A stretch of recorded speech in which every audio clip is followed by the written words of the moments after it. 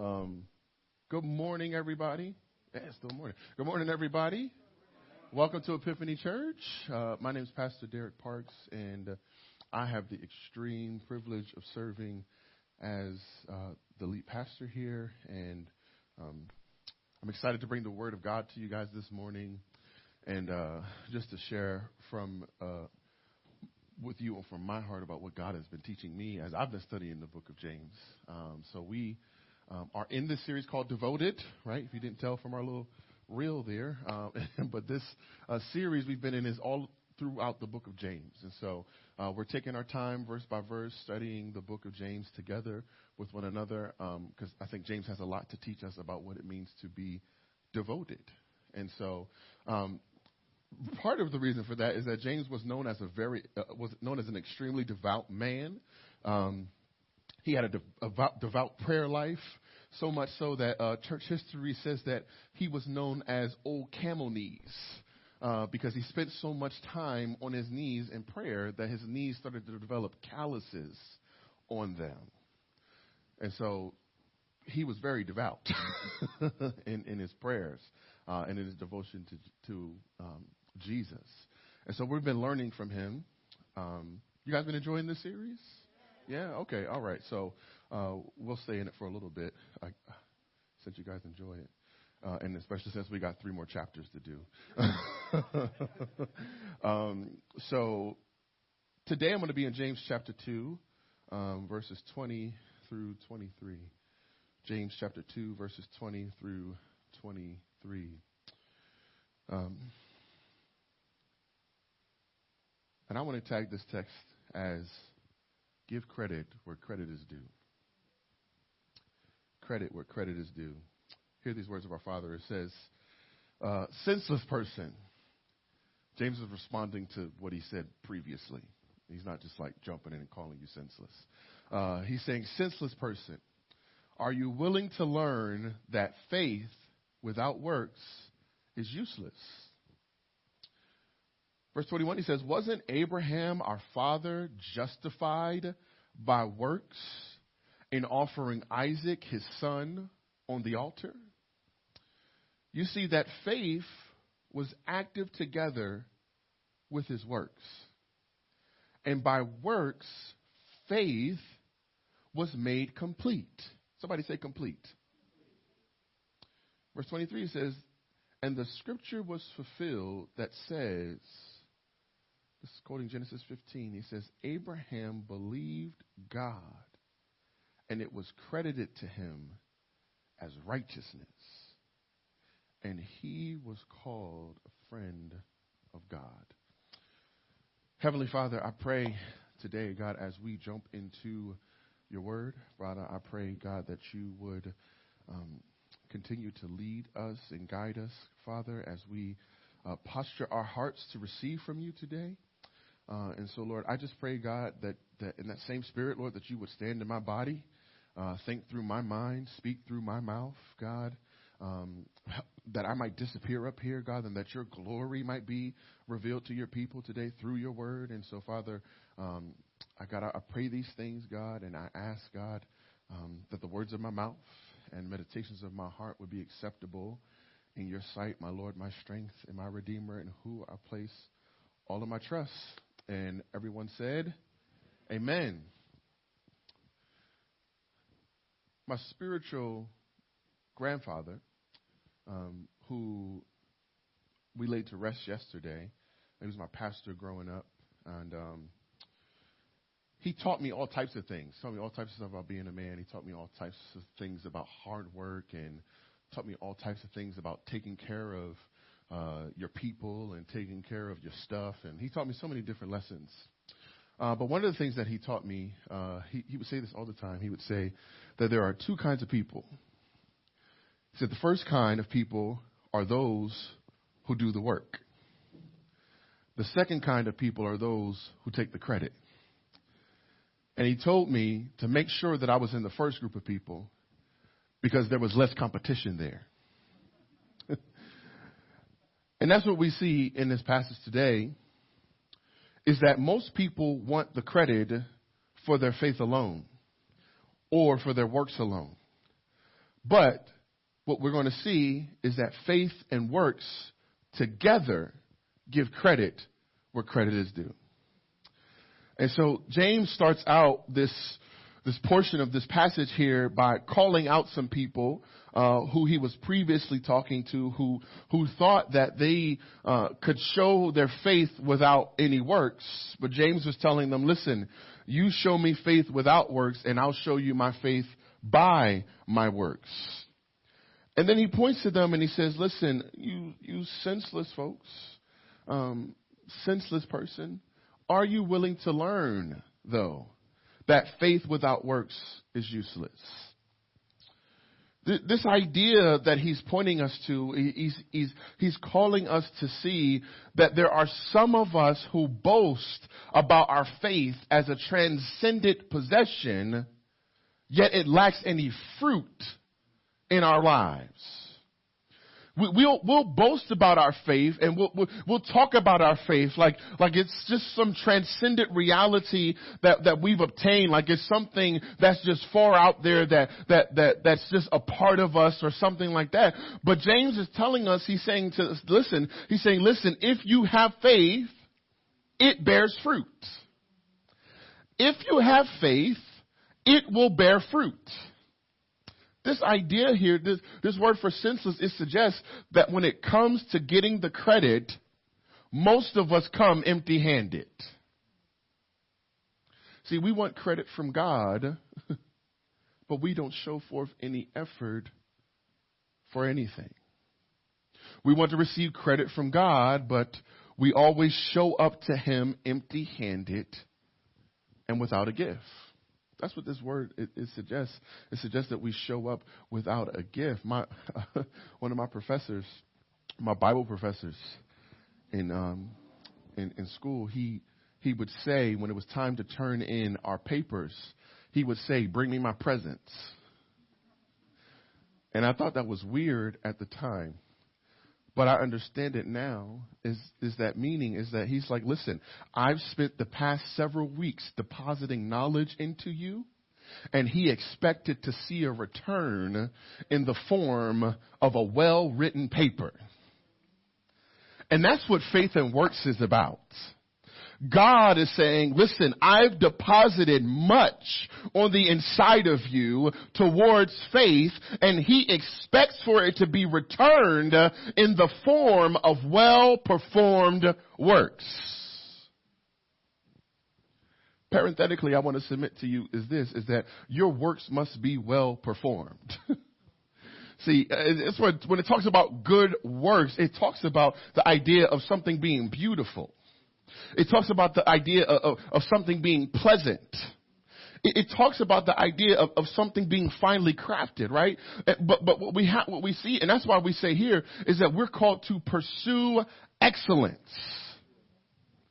Now, the reason for that is not because Derek came up with that idea. That's not the reason for that. We look to the scriptures to get answers for us on how we ought to conduct ourselves in life. And when I look at Mark chapter 7, verse 37, it tells me, as referring to Jesus, it says that they were extremely astonished by Him.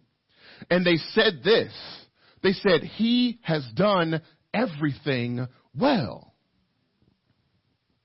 So there's this reality in our lives that calls for us and that calls us forth to do things, not just to do them, but to do things with excellence. See, he tells us, he says, listen, and we learn this when you go through Growth Track. We talk about how you develop your gifts and stuff like that. We talk about pursuing excellence as doing things well. You can't just show up, right, and just throw stuff together. Not for Jesus. Like you got to, when you do something for Jesus, you got to do it excellently. And it tells us to do all things and to work as unto the Lord. Isn't that right? And so we talk about doing things well. We even talk about doing things before you're even asked.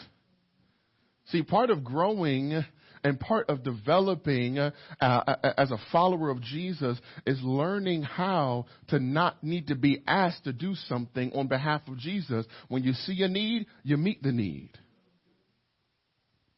And then the last thing we talk about in Growth Track is doing more than is expected. See, some of us, we show up to our job, and we just do what we called to do. Like, that's it. I only get paid to do this. Like, and that's all. Like, I ain't got nothing else for you. And we translate that over into our relationship with Jesus and his church, and we show up and we say, well, I did my hours for the week, and that's all I got. But we're called to do more than expected. See, sometimes doing good things looks like doing what you already do, but with a level of excellence. See, sometimes the good works that you're called to do is just doing your job well. Where's Tasha? Tasha, I saw Tasha she put a post up yesterday. She reposted something about bags, right? And they're like Walmart bags, Target bags, and then there's Birkin bags, stuff like that. And it talks about you have to decide about what you want, what type of bag you want to be, right? And so the next post of the repost was that, just to be clear, I want to be a Birkin bag. That's the type of bag I want to be, right? And so when it comes to how we do works for Jesus, we ought to have Birkin bag works. See, our works can't just be Walmart bags, right? It can't just be corner store. And shout out to you, you got Walmart bag, whatever. But I'm just saying, like, you got to know what kind of bag you are. And when it comes to doing things well, some of us, we're out here. And the reason why I'm saying that is because some of us spend so much time trying to figure out what kind of good work am I going to do? Like Jesus, I want you to call me to something great. Jesus, I want you to call me to something spectacular. When sometimes Jesus is just saying, do your job and do it well. Sometimes we're out here looking for this grand calling when Jesus says, why don't you just be intentional about raising your kids in the fear of the Lord? Sometimes we're looking for this grand purpose and we're looking for this grand thing that we're supposed to be doing when Jesus is saying, listen, if you're a custodian, be the best custodian that you can be. Sweep them floors. Like you got a Birkin broom or something, like just... I didn't know if I was going to kill the analogy, but it worked. And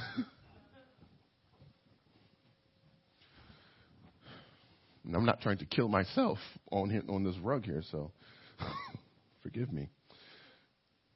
But this word suggests here, this idea here, he's talking about when he's pointing out to us and saying, listen, you senseless people, this word it suggests to us that some of our acts, some of our good works can be fruitless and without effect. See, we can't just want credit for having done it. See, so many of us are like that. Like we're just doing it to get it done. You know what I'm talking about? You do the bare minimum.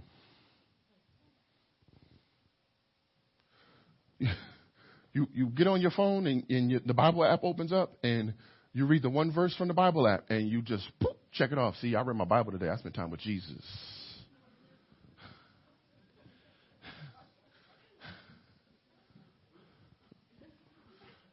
Ouch. Well, the reality is that we spend more time with Facebook than we do with our face in the book.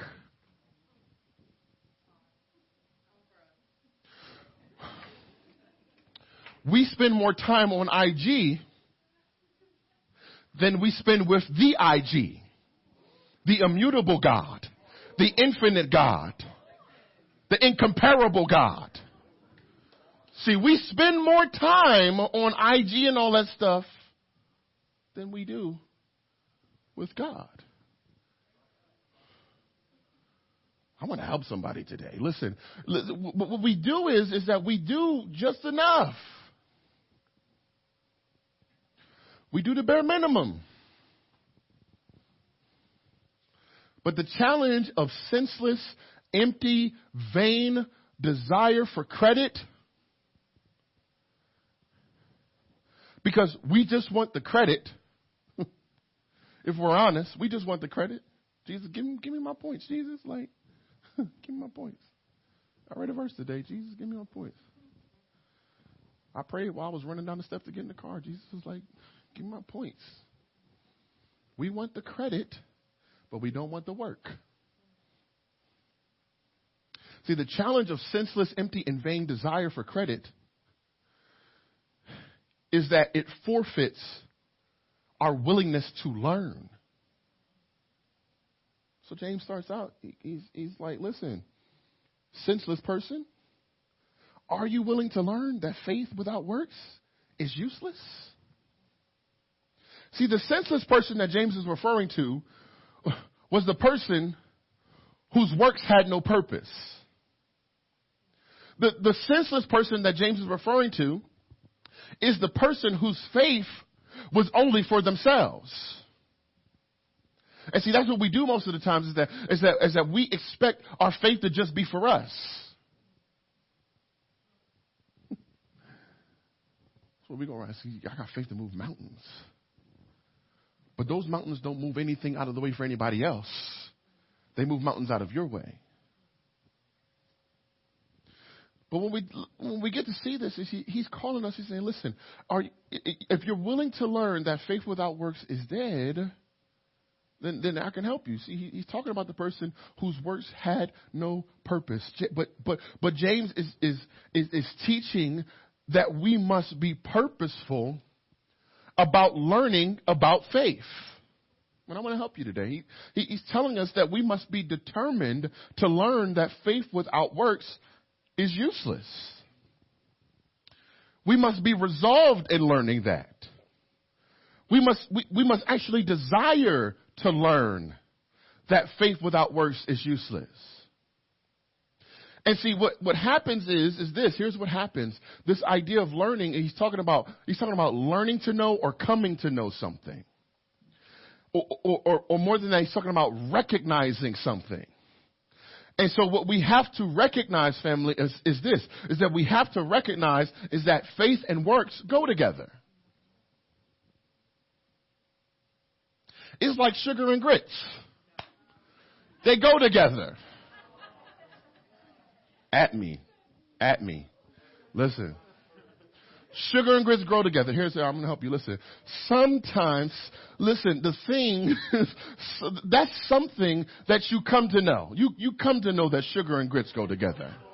You come to learn that sugar and grits go together. It's something that you get a knowledge of, is that sugar and grits go together. Here's what I know. Most of y'all who talk about sugar don't go with grits, y'all never even tried it. You never even tried it. No, we're going. We're going today. Listen, you have to perceive it. That sugar and grits go together. You have to feel it. In your spirit, you got to feel it. But listen to this. James is teaching us that you can only learn that faith and works go together if you're willing to learn it. Just like with sugar and grits, most of y'all ain't willing to learn. But most of you don't like works with your faith because you've never even tried it. You expect to get faith credit without doing any faith work. Now, faith, we've talked about it. We talked about it last week. We talked about it the week before and the week before that. Faith is not just mere intellectual assent. That means that faith is not just you knowing something. I know God. What about you? That's not just what it's talking about, right? It's not simply an emotional response either. We talked about that last week when we talked about the demonic faith, right? See, there's dead faith, there's demonic faith, right? We talked about it last week. Sometimes our faith is just interconnected with our emotions. But even the demons believe and they shudder, right? We talked about that last week. So having an emotional response to your knowledge of God is not faith. Faith actually involves willful obedience to Jesus. Your faith with your works gives credit where credit is due. Last week, we talked about this. He says, listen, we love to separate our faith from our works because we don't like accountability. That's what we talked about last week. But this week, I want to talk to us about this, is that we love to separate faith from our works because we don't like labor. And there's no way around it. This idea of works, it says that whatever you do for God, whatever you do for Him, is going to require you to toil, is going to require you to labor. See, most of us want to have a testimony of having done something for God without actually having done any hard work to do something for God. Ooh, we got quiet in here. Listen. James is saying to us that we don't like faith with our works because we're lazy. That's what this word useless means. I'm not calling you lazy. This word useless here, it means lazy. So James is saying is that we don't like faith with our works because we're lazy. I'm in your living room right now. Listen, he says we love to be free from labor. We don't want to work hard for Jesus. We don't want to exhaust ourselves and toil for Jesus. We don't really want that. We just want to receive the labor and toil that He did for us on the cross and to secure our position in Him. But practically is that He calls us into good works. He calls us into works with our faith. That means He's calling us to toil and to labor. But we love to be free from labor. We love to be idle. That's what this word also means. It talks about being idle. We love to be idle.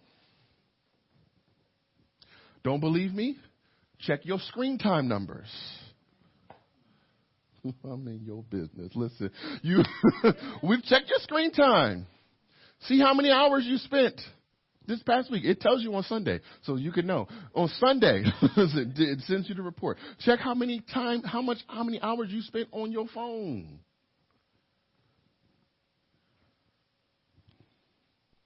We love our lives to be slow paced. That's what we love. We love our lives to have a slow pace. Count the hours you watch Netflix. We love to have our feet up with a remote in our hand and a big bag of snacks, just reaching into it. But I want to help somebody today because here's what this reality is. And y'all so quiet.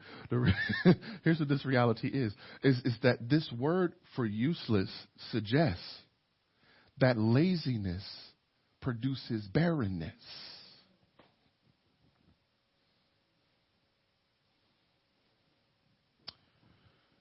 Proverbs 13:4 says, lazy people want much, but get little. But those who work hard will prosper.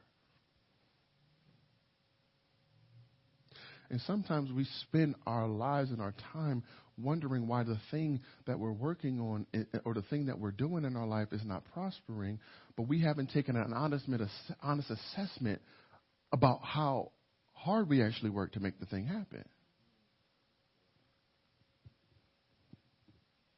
And I'm not preaching some work-based theology here where you do a whole bunch of stuff, because James isn't preaching that. Regardless of what some of his critics might say, he's not talking about that. But what he is talking about is that when we do an honest assessment of our lives, there are some things that we want, but we don't put in the work to actually see it come to pass. But it gets worse than that. Because Proverbs 18:9 says this. It says that a lazy person is as bad as someone who destroys things. And if I'm honest, and if you are honest, some of the things in my life that I've destroyed have been a direct result of my laziness. Some of the relational difficulties that I've had in my life and some of the things that I've destroyed have been because of my laziness. I'm not willing to have, and look, laziness isn't just about laying on the couch. That's not what it's about. I want to help you. That's not what this is about. Laziness sometimes is having an unwillingness to do the thing that you know that you should. Sometimes we won't address the things that we know we need to address in our relationships, and we're lazy about it, and it destroys our relationships.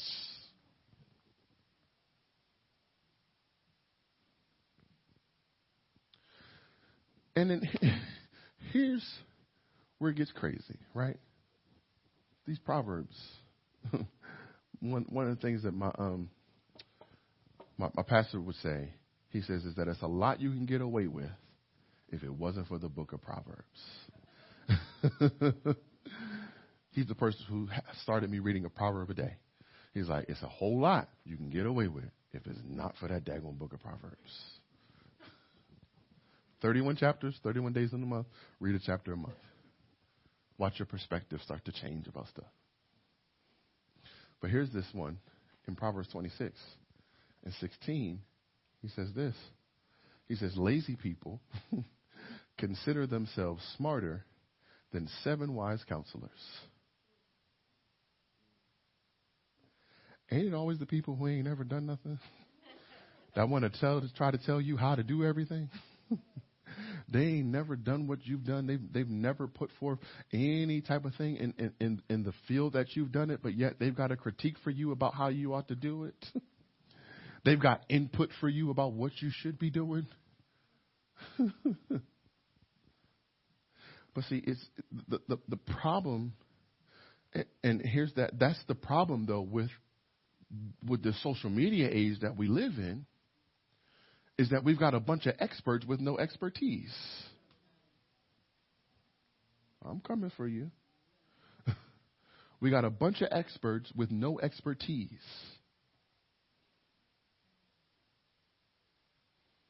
You want to get on your Facebook page and teach people about marriage, and you've been married for 2 minutes.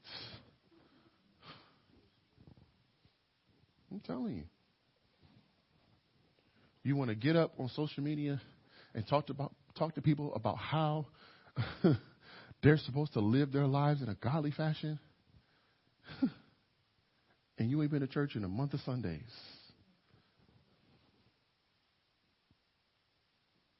We stand up and we do stuff like, it's a calling on my life and all this stuff like that. But you curse somebody out the night before because you ain't got no patience, because you ain't never had to endure through nothing. James taught us that early on, that trials produce patience in us.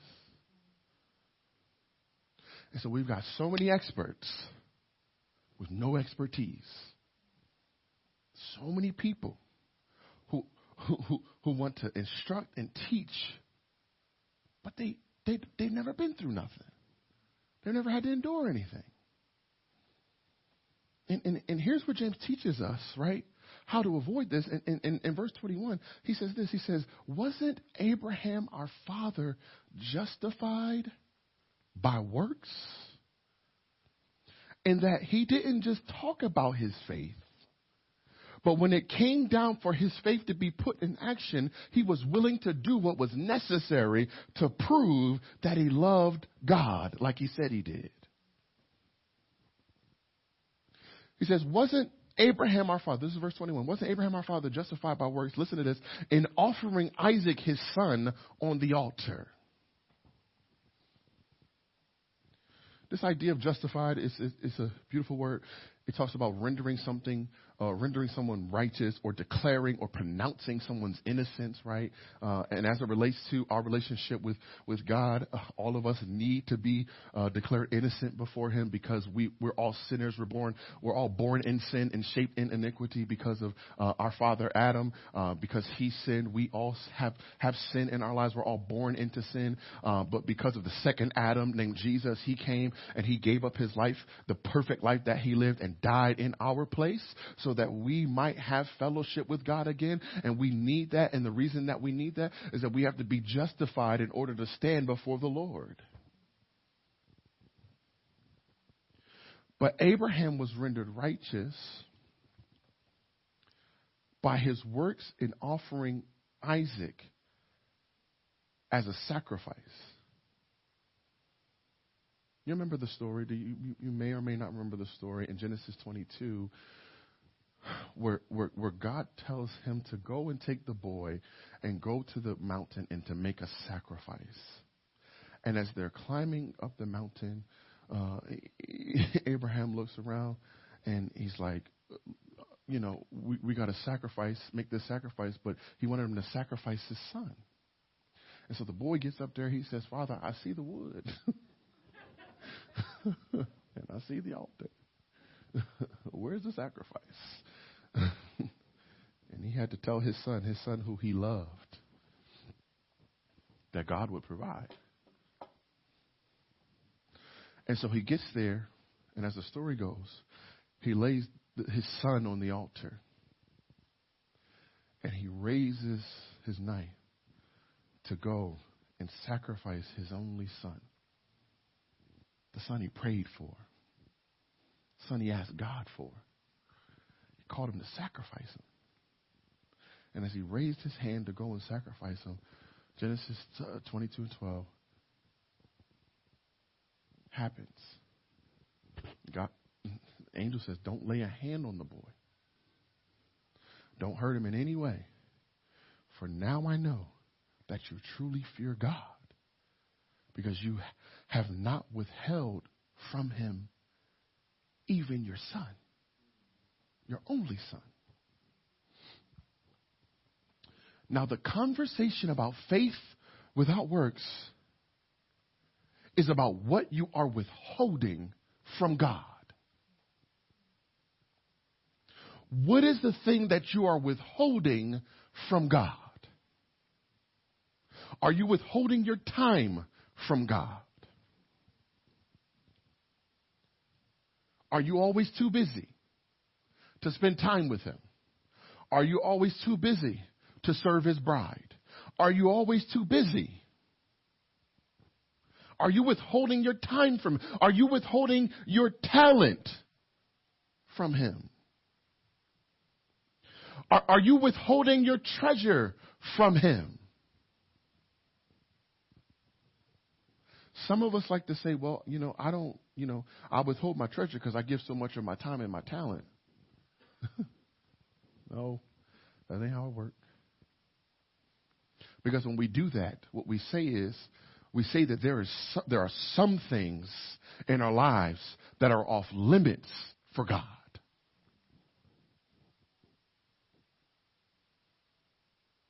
Is it your relationship status that's off limits to God?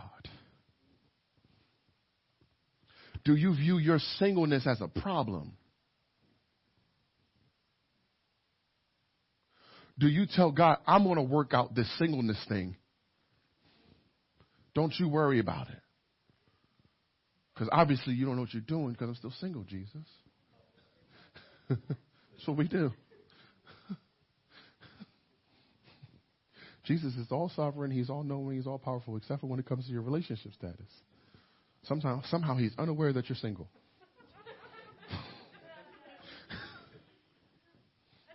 I don't know how that happens. He knows everything. But the fact that you're single, you don't know it.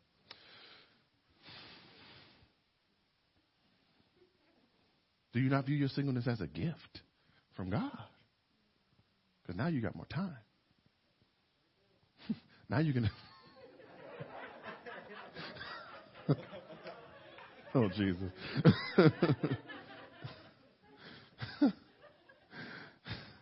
Now you got more time, you got more talent that you can express, and you got more treasure because you're not spending your money on other people. Is your sex life off limits to Jesus? Ooh, listen, is your sex life off limits to Jesus? Jesus, I got needs. I got an itch. I need to scratch that thing, Jesus.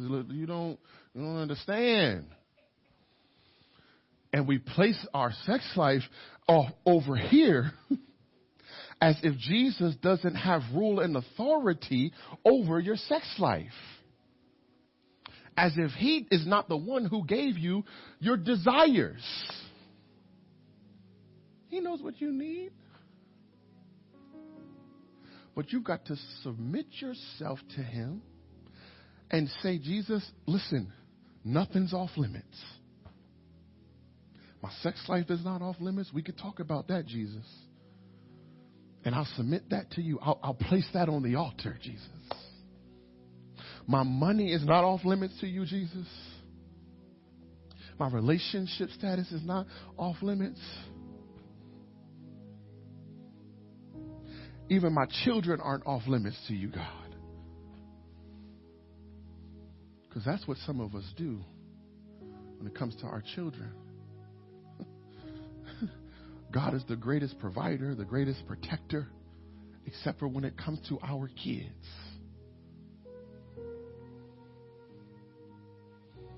Jesus obviously don't know what he's doing, because if he did, then my son would be following him. He obviously doesn't know what he's doing, because if he did, then my daughter would be in submission to him. We pretend and we live our lives in such a way that he's somehow not our protector and our provider of all things. We got to protect our children. We have to do all these things for our kids. We've got to do the provision, when the reality is that he is the one who is protecting and providing for them. And so we construct our lives in such a way that we tell Jesus, listen, you can have my time, my talent, and my treasure, except for when it comes to me needing to do things for these kids.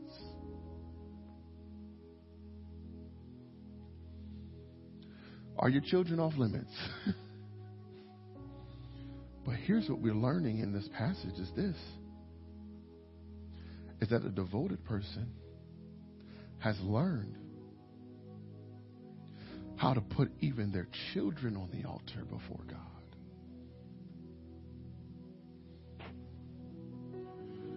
And what I'm talking about is, I'm not just talking about like your physical children. Some of us have birthed some things. We've birthed some businesses. We birthed some nonprofits, some institutions. We've birthed our degrees because we wrote them papers. Like, we've birthed some things that we're unwilling to put on the altar for God. Are you willing to obey God when your baby is on the line? And see, most of our obedience today, I want to help you. Most of our obedience today is aligned with things that benefit us. Most of our obedience today is aligned with things that we desire. I rarely hear this generation speaking about obeying God in ways that involve, in ways that would cause them to have irreparable damage done to their lives. Imagine the irreparable damage that would have been done to Abraham, if he had have actually had to go through and sacrifice his son.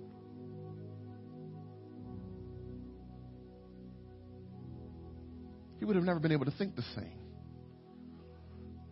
He would have been scarred.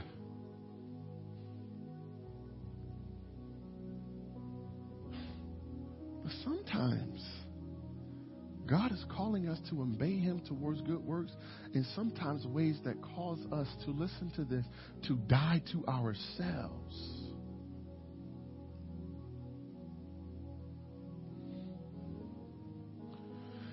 But in this generation, it's always stuff that benefits us. I'm obeying God to start my own platform because I got a calling on my life. That benefits you. I'm going to obey God by leaving this job to start this business because, I've been building on social media for so long and I've started to gain a following. That benefits you. But most of the obedience in the Hebrew scriptures pointed to people putting their lives in danger in order to follow God's commands. But what happens when God calls you to be obedient by killing the thing that you prayed for and waited for 25 years? Abram received the promise of Isaac, and it didn't come to pass for 25 years. And then it's birthed, and God calls him to sacrifice the thing that he loved. What do you do when God calls you to sacrifice the thing you love the most, to be obedient to him? That's why James tells us in verse 22, he goes on, he says, listen to this. I need you to see this. I need you to see. He says, you see that faith was active together with his works. That's why Abraham was able to raise up the knife to prepare to sacrifice his only son. Because he said, listen, I know that you won't withhold anything from me, not even your only son.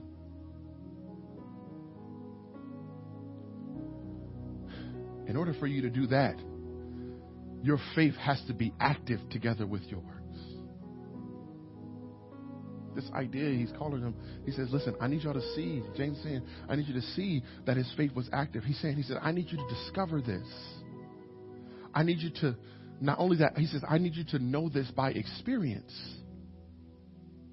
and have the power of understanding to know that his faith was active with his works in order for that to happen.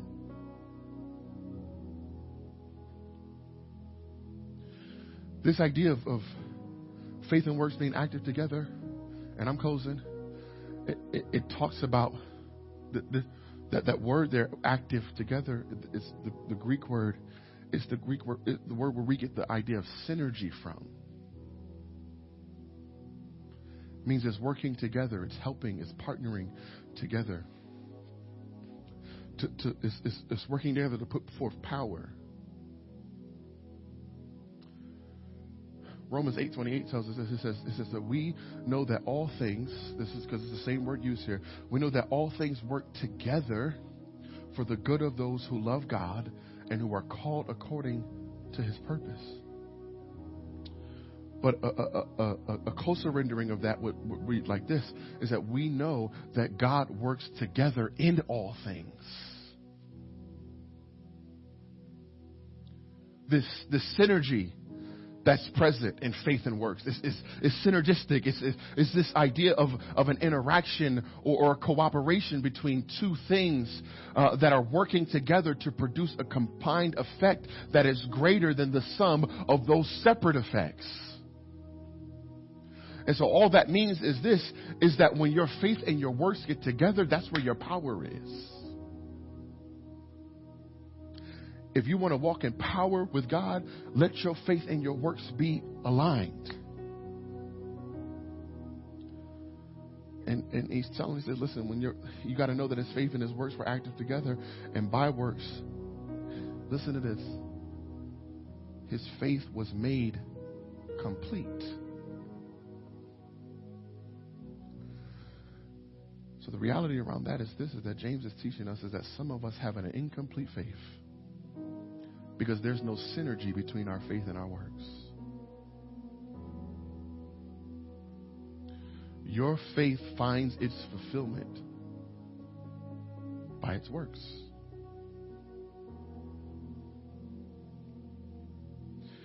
And it talks about whether or not you're willing to believe God. See, you can work. You can have works attached to your faith when you actually believe the things that God has said. See, the reason why some of us don't do it is because we don't actually believe what God has said. We don't believe it. We don't trust it. We don't think it to be true. We haven't placed any confidence in it. But Genesis 15:6, it says that Abram believed the Lord, and it was credited to him as righteousness.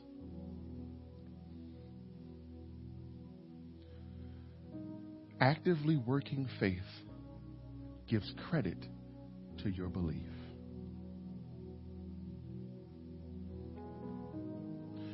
When your faith is working together with your works, when your faith is actively working, James tells us this, that you develop a name in heaven. Here's that name. It says that Abram believed, and it was credited to him as righteousness, and he was called God's friend.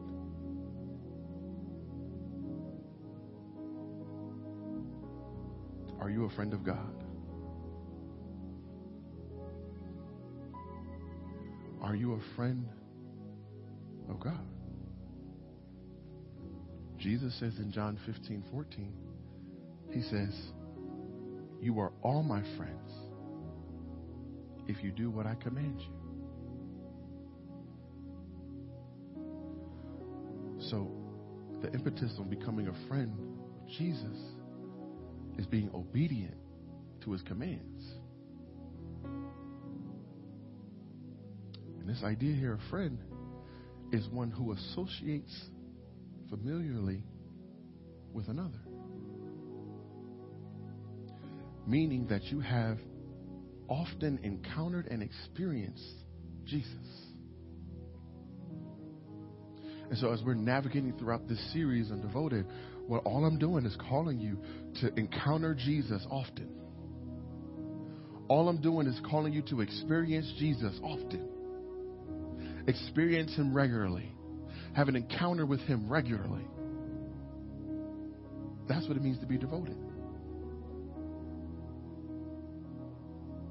But when that happens, the credit that you long for, because be honest, we all long for it. We all want to be recognized. We all want to be noticed. But the credit that you're looking for is found when your faith gets connected with your works. Here's my little points at the end. Is that the devoted credit faith to God. They know where the source of their faith comes from. See, they don't just have faith in faith. They have faith in God. And they know that that faith comes from God. It's a gift from God. Next, the devoted credit works to their faith, meaning is that they understand that if their faith is going to be validated, then they're going to have to do some works. And then lastly, they credit faith to righteousness. Just like Abram, it was credited to him as righteousness. And God is calling us to a faith. He's calling us to a faith in him that leads to righteousness. Not just a faith that seals you off from the penalty of sin, but a faith that calls you towards righteousness, loving others like you're supposed to, living in relationship with others like you're supposed to. So family, we're called to live devoted so that we can give credit where credit is due. And all the credit, all the glory, all the honor, all the praise belongs to our Savior. Father, we thank you. God, I pray by your Spirit,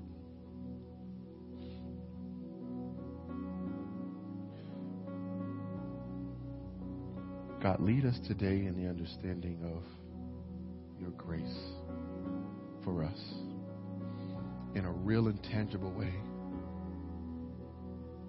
that we might understand that the righteousness that we need to stand before a holy and righteous God comes from the righteousness of Christ being imputed onto us, being placed onto us, declaring us righteous. Meaning that nothing that we do can make us righteous, but the things that we do are proof of the righteousness that's within us. So, Father, help us today. Help us to learn how to give credit where credit is due. Help us to learn how to live lives that are devoted to you. God, I pray that if anyone under the sound of my voice today does not know you, that they might surrender their lives to you, that they might submit themselves to you. God, I pray, God, that anyone under the sound of my voice who is in need of you, who is in need of your word, God, I pray, God, that they might come to know you, God, in the fullness of your suffering and the fellowship, God, that we have with you. I pray that right now. God, and I pray that every heart in here today that has heard this word go forward, God, that they would respond and know that you've called us to be devoted. You've called us to live lives devoted to you. You've called us to place some things on the altar, God. You've called us to sacrifice in ways that are uncomfortable to us. So, God, teach us today, oh God. Help us to learn from you so that we can grow and live more devoted lives. It's in Jesus' name that I pray. Amen. Amen. Thank you so much for choosing to worship with us this morning. We are so excited and so thankful. If you have chosen to follow Jesus, you've just made the best decision of your life, and we are so excited, and all of heaven is rejoicing with us. Click the link at the bottom of the screen, and someone from Epiphany Church will follow up with you as soon as possible. If you have chosen to become a member of Epiphany Church Wilmington today, welcome, and we cannot wait to meet you. Click the link at the bottom of the screen, and someone will contact you as soon as possible. Also, if you could give, and there are several ways to give. You could click the link at the bottom of the screen. You could text. You could download the app. But we need you to give. Without your giving, we would not be able to do any of the things that we do as a church in the community. Once again, thank you so much for worshiping with us this morning. Like, comment, subscribe, and share, and tell a friend to tell a friend about what God is doing here at Epiphany Church Wilmington, where we believe in being on the block in the middle of it for Jesus Christ. God bless you all, and you all have a wonderful week.